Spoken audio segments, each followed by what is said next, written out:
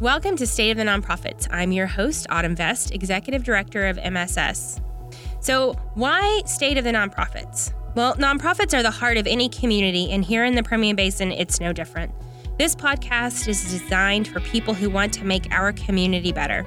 The ones who work in nonprofits, serve in nonprofits, or the ones who are just beginning to seek out a way to make life better for others. This is where we'll talk about the challenges and hurdles facing our nonprofits and the people we serve. We hope to discover and share some incredible stories of impact and success.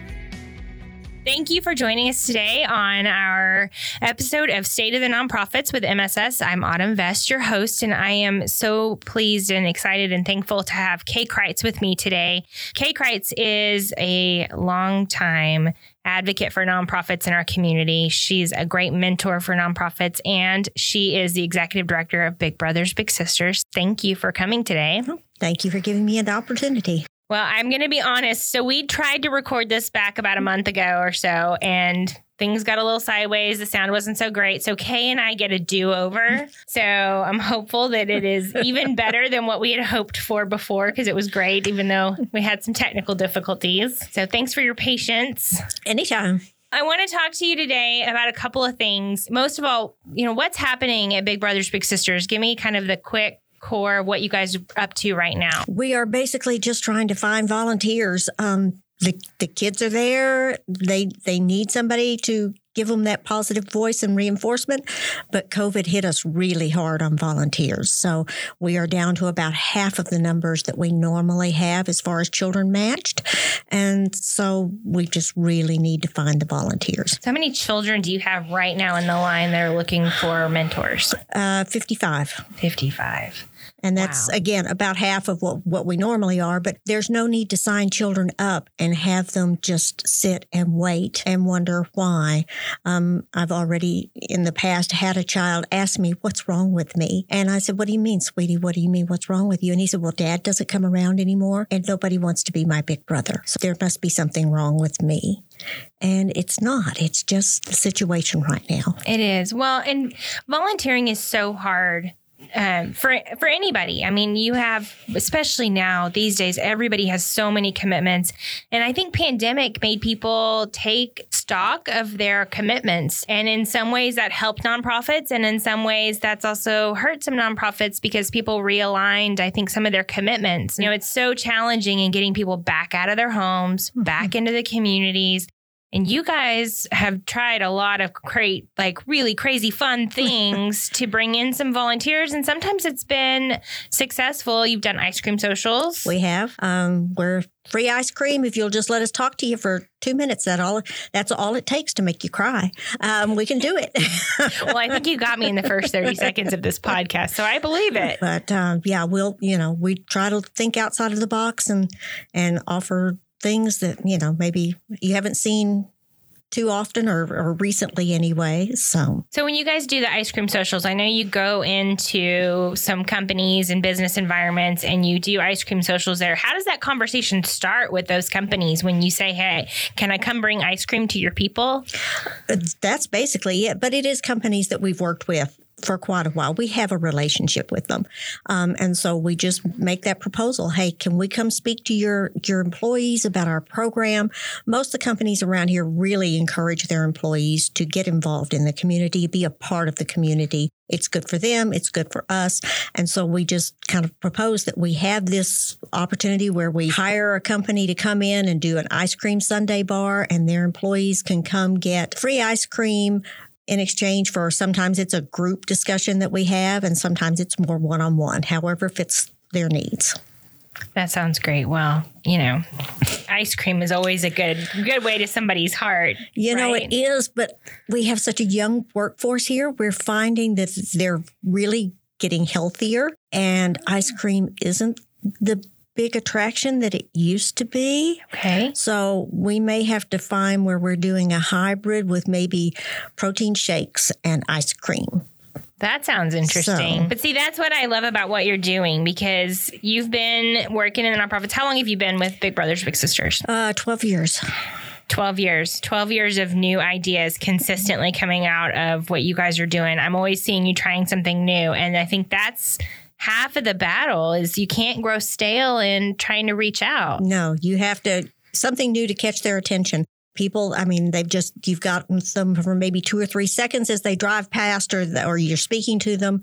And so you've got to have something that's going to make them stop and really focus on what you're trying to say. Like pickles. Like pickles.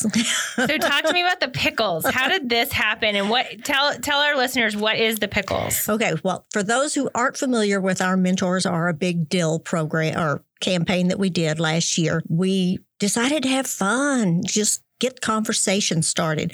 So we had yard signs that were die cut to look like a jar of pickles. And we put them out everywhere that we could possibly think of. And we were really grateful. The business community, the education systems, other nonprofits agreed to put these signs out. And it really worked. They had no text on them. It was just these jars of pickles all over town. And we had conversations all over social media about what's with the jars of pickles. And then a week later, we went back and put the stickers on them that said Mentors Are a Big Deal with our logo. And then we launched in with the billboards and the bus wraps and ads in the local magazines and several other supporting ads. We went everything pickle pun themed. We did I'm Pickled Tink to be a big or who do That's great. who do I turn to when I find myself in a pickle, my big. So anything that was pickle themed, we gave away dill pickles at our fundraiser. So we just really we did a pickle power party to celebrate the success of the campaign. So the thing I want to say here is this was the brainchild of you. You came up with this. Yes. And I know you had some great support. Shout out to Jessica at SHK Advertising. Yes. We do have some incredible advertising professionals helping the nonprofits in our community, but you are the pickle queen. Yeah, that's me. I'm just an old sourpuss. No, I wouldn't say that. But at 2:00 one morning, as I laid there staring at the ceiling, trying to figure out a solution to how we could find more bigs in the midst of a pandemic when we couldn't go speak at various companies or nobody was holding the public events. I thought, well, let's see if we can get some conversation started about what the signs are for. And then, we were on Nextdoor, we were on Facebook, we were on Instagram, we were on Twitter, we were on TikTok as the students shared how many signs they could steal. Well, we lost quite a few that way. But maybe that's not the target audience we want for. But, it got the conversation out there going, and that's what we wanted it for.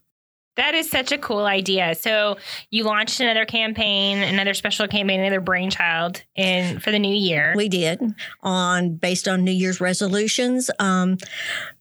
It occurred to me that both sides of our equation, if we're successful, it can change our community and the world. The big, by mentoring a child and helping them experience things that maybe they would never have a chance to experience otherwise, and also just to give them that positive reinforcement that they need that so many of them don't have anymore. And so through that action, they're changing this child's world. And through changing the child's world, they're going to be more successful. Children with mentors are more likely to continue their education, less likely to engage in risky behavior. And so in changing the child's world, that child is going to grow up and change our world.